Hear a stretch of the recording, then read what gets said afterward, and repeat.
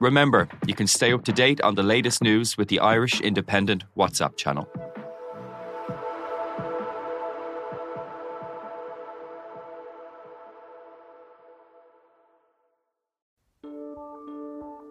Seachtain, an Indo as Gaeilge.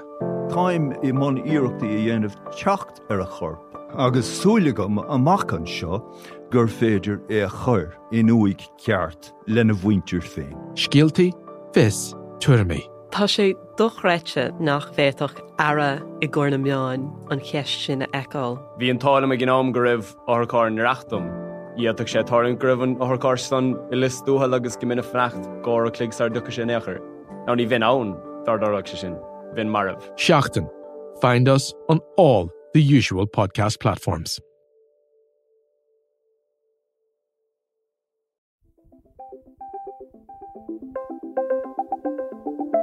Hello and you're welcome to the Big Tech Show with me, Adrian Weckler, in association with Square. Square helps you look after your business needs from payments to menu management and online ordering. Visit square.com for more. Now, what's going on with artificial intelligence systems?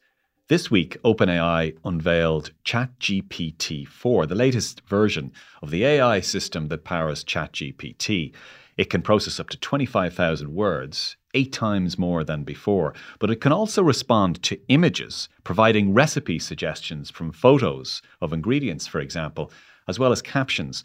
Neil Brady, co-founder of Irish AI platform Calibre AI, what does this all mean for us, and what can GPT-4 do potentially? I suppose we're still sort of in the early stages of trying to figure that out. It goes without saying that it's going to be disruptive, and I mean it's multimodal, so the capacities and functions between text, video, and audio, and all of that are definitely going to increase. I think it probably, the thing that sort of strikes me most about it, though, is that it is going to compound the existing deficiencies with the technology. It's also going to, it's still susceptible from what we've seen so far to misinformation, factual inaccuracies. Well, we'll come to that. But during the demo, for example, one of the demonstrators inputted a hand-drawn sketch of a website, and the system came back with a functioning, working website. I mean, we're getting into Star Trek replicator stuff here. Yeah, we are. No, it is absolutely, and I think it is going to lead to increased productivities and efficiencies in that realm. But again, going back to the sort of deficiency side of things, a very good piece in the Washington Post by Will Oramus, I think it's this morning or yesterday, in which he talks about, say, Copilot, another variant of ChatGPT, which codes. A lot of it's putting out all this code, and it's very efficient in lots of ways, but a lot of the code actually also doesn't work. Similarly, a lot of the links. And that's true for GPT-4.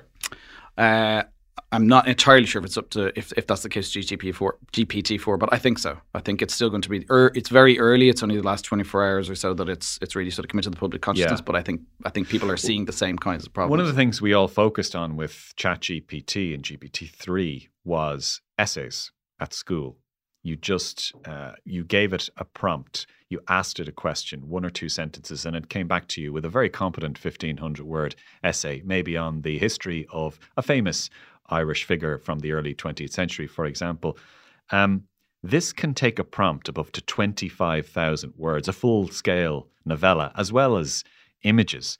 Do you not think this is going to be a tipping point? I mean, for essays, for example, our original essays just finished. Yeah, I know. I mean, it's. I think it is a tipping point. I think that generative AI is here to stay. I don't know is the honest answer if ChatGPT is and that specific kind of disruption that you're mentioning there. Like the International Baccalaureate has announced that it's accepting essays written with ChatGPT, but there are lots of other. Run that by me again. The French Baccalaureate. Which is a secondary school exam, equivalent to our leaving cert or maybe our junior cert. Yeah. It is saying it will accept essays. I think it said it'll accept the use. Yes, it'll permit the use of ChatGPT in the generation and GPT-based technology in the generation of essays. But there are other factors, I think, that will. It's like there's going to be a very complex interplay. Like, for example, it's an open question as to whether Google and other search engines are going to downrank AI-generated content. Oh, but that'd be a competitive issue, would it? Or would that be a content quality issue? I suppose it'd be a bit of both. It'd be a bit of both. But I mean, I guess the question we're asking here is to what extent generative content is going to increasingly disseminate and be taken up. I'll tell you one of the things that bakes my noodle about all of this is whether it's all going to become a loop. So let's say we all start using ChatGPT or GPT-4 and we start sourcing content and publishing that ourselves. And let's say like the baccalaureate, it becomes acceptable. At some point, an increasing percentage of all of the content out there will be published and created by ChatGPT, which means where's the original content? Yeah. And I mean, the data that these systems are trained on is a really, really important point. And that kind of feedback loop is one dimension of it.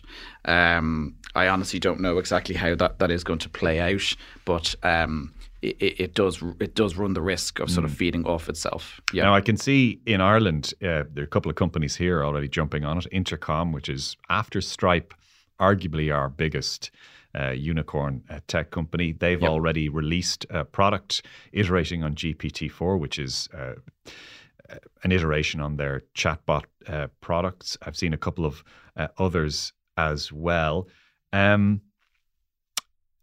It's not just this that's happening, though. Google, for example, has put out an AI update that allows you to generate an entire document or an entire email from a single prompt. What about you guys at Calibre AI?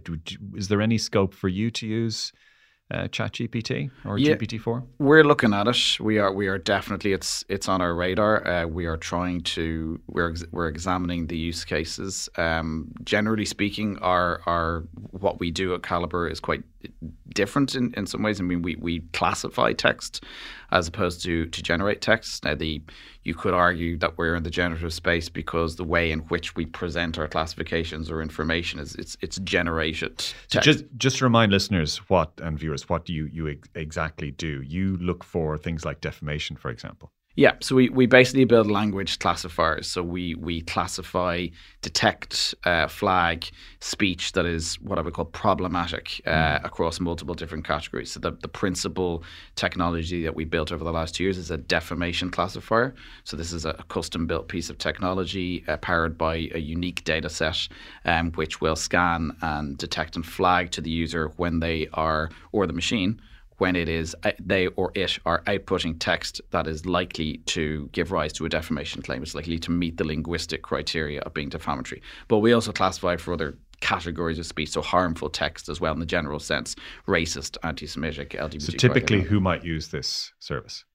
Anybody with a keyboard, but as the liability... A company, an organization, institution? News publishers, bloggers, public relations firms, law firms, anybody who is particularly at risk of producing defamatory text or of being subject to a claim for defamation. And obviously, as the liability regime continues to evolve for internet publishers, we see social media platforms, Google, Facebook, Twitter, and others for whom the noose is tightening in regard to this stuff as being very much part of our users. So you're effectively automating or adding AI to functions that content moderators might have done, or even lawyers. Here at a newspaper, for example, we would have lawyers who would look through copy to do exactly that. Yep, exactly. It's an extra set of eyes. It's the equivalent of the whole idea from the beginning was like an AI editor. We all know news publishers in particular have seen the business model erode and the resources that they have alongside that over the last 20 years. So the whole idea here is a best-in-class artificial editor or approximation of an editor, but one that is built with those editors in mind by editors to augment their work and to act as that extra set of eyes for them. Okay. Tell me a little bit about why you created this or how you got into this business. It started, as you probably know, my co-founder is my father, Conor, who was the editor of the Irish Times for many years and a well-known journalist. And I've worked most of my life as a mixture of sort of a freelance journalist. I worked at the Sunday Tribune for a time, The Guardian for a while. I worked at Storyful. And it really came out of the events of 2016. At that time, I was working in a think tank called the Institute of International European Affairs, running their digital policy program there. And in 2016, as you'll recall, we saw a seismic political shift, which we're still undergoing, the rise of populism, the vote for Brexit, the vote for Donald Trump. And it led to a conversation between Conor and I as to what role traditional media and digital media, social media, had played in facilitating this big political shift in the way that media facilitates the conversation. And we sort of concluded that it was kind of broken, and sort of the conflict and hate speech and confrontation and miscommunication that is an established part of the public discourse was a huge part of the problem. And so that was kind of the motivating factor. It's never an uncontroversial area, because when you start talking about this topic, you actually inevitably get into clashing political views and issues of freedom of speech and where you draw the line. Is it that you try to conform or code or solve for what regulations there are there, European regulations, US regulation, for example? Is that how you approach this? Or do you come at it also with a best case model, ethically or morally, in terms of what your own view might be? I think it's a combination of things. So we have our own views, and we have an advisory panel of people who are expert in this whole area of what are the permissible limits of public discourse. So Alan Rusbridger, former Guardian editor, Facebook Oversight Board member, he's on there. And these are people we sort of talk to sort of try and define these standards of what is and is not permissible speech. But yes, at the same time, as we developed our technology, we paid extremely close attention to European legislative developments, the Digital Services Act, the kind of algorithmic auditing that we're seeing coming out of that. So obviously, we built an algorithm essentially from the ground up, a custom algorithm. So we've been very careful to inspect it for bias, gender bias, that kind of thing as we build it, to make sure that the data set is balanced. And then at the same time, paying attention to domestic legislation. Like here, we have the OSM bill. There's a Hate Speech Act bill, which is recently, it's either been brought in or is about to be brought in. In the United States, similarly, you have Section 230, which has just come before the Supreme Court, where this very issue is being decided. So I think we are at a point in time where, yes, societies are having to sort of try and find a floor, and to say to the citizenry, look, this is hateful and this is not. That's where it's going to got to, because Silicon Valley sure as hell isn't going to do it. Yeah. Have you been on Twitter lately?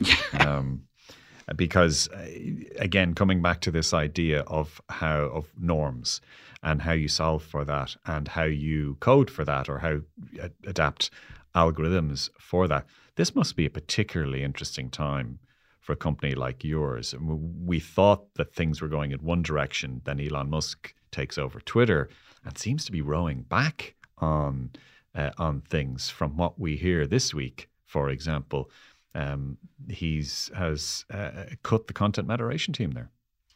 Yeah, it is. It is hard to know exactly where it's going to go. You mentioned could they be a customer? That'd be a good pitch to Twitter. Twitter, yeah. I mean, we'd love to work with them. We absolutely, we think that there's a lot that we can do there. I mean, going back to the sort of the original vision for this technology being a kind of an AI editor on your shoulder to augment the work of whoever that sort of the text manager is. Twitter, is into sort of nudge tech. It's built a lot of that nudging kind of technology into a system. So we think there's a lot that we can do there. I mean, you mentioned there about, I think you said something about standards in code. There was a very interesting quote a couple of weeks ago in Wired. Google recently appointed its first vice president for, I think the title is Society and Technology, a guy called James Manyika, and he's formerly at McKinsey's, and he's very involved in a lot of the oversight of what's happening with Bard, Google's botanist language models, and that. And he mentioned about that was the phrase he used. He said we have to find a way to sort of get these speech standards into code, and that is exactly what we've been trying to do from day one. So, taking a step back, you've co-founder with your dad of Calibre AI. What's the climate like at the moment trying to run a startup? It's tough. It's a tough time, between one thing and another. As I said to Paul, my CTO, on the Slack the other day, we've had plague, war, inflation, the partial implosion of the tech sector, and the collapse of Silicon Valley Bank. So it is very tough. At the same time, I think as a company, we're lucky because we are in a space, as you say, it's very live at the moment. These are very live, not just technological issues, but societal issues. As I said, the Supreme Court looking at Section 230. I mean, already there was an observation made by one of the judges during the hearing that there's no way that they think that those kind of liability protections will apply to generative text in the same way as it does to human-generated text. So yeah, it's a challenging time, but it's an exciting time. It sounds like cliche, but that is the way it is. You weren't with Silicon Valley Bank, were you? No, thank God, no. Some Irish companies were. Yeah, I've seen. Yeah, there's. I haven't heard any particular names, but yeah, I'm sure. I mean, it's. Owen McCabe from Intercom was tweeting the other day saying they had $22 million with Silicon Valley Bank, and he said the majority of their capital wasn't, and they were okay, and they'd be okay anyway because of what the US government did in terms of depositors. Yeah. But that must have absolutely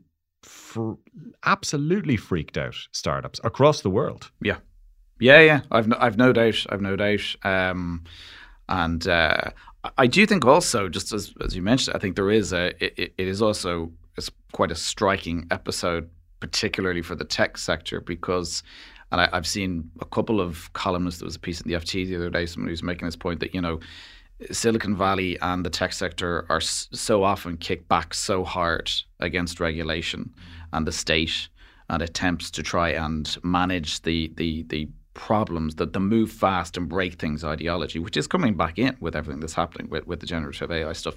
I think a little bit of humble pie and appreciation of the fact that the state is bailing them out wouldn't go astray. Yeah, we did a podcast on this recently. I would just describe it as a teachable moment for a lot of libertarian tech bros who might have had a view about the banking system and how old-fashioned it was and how bailouts were, for yesterday's generation until it happens to them. Yeah. And then it is something to be desired. Neil, that's all we have time for today. Thank you so much for coming in to us to talk about artificial intelligence and GPT-4 and your own company, Calibre AI, and the very best of luck with all of that. And that's all we do have time for. So from me, Adrian Weckler, you've been listening to the Big Tech Show. Thanks to Tabitha Monaghan, who produced, to Gavin Hennessy on sound, and to Conan Doherty on video. We will talk to you soon. Bye-bye.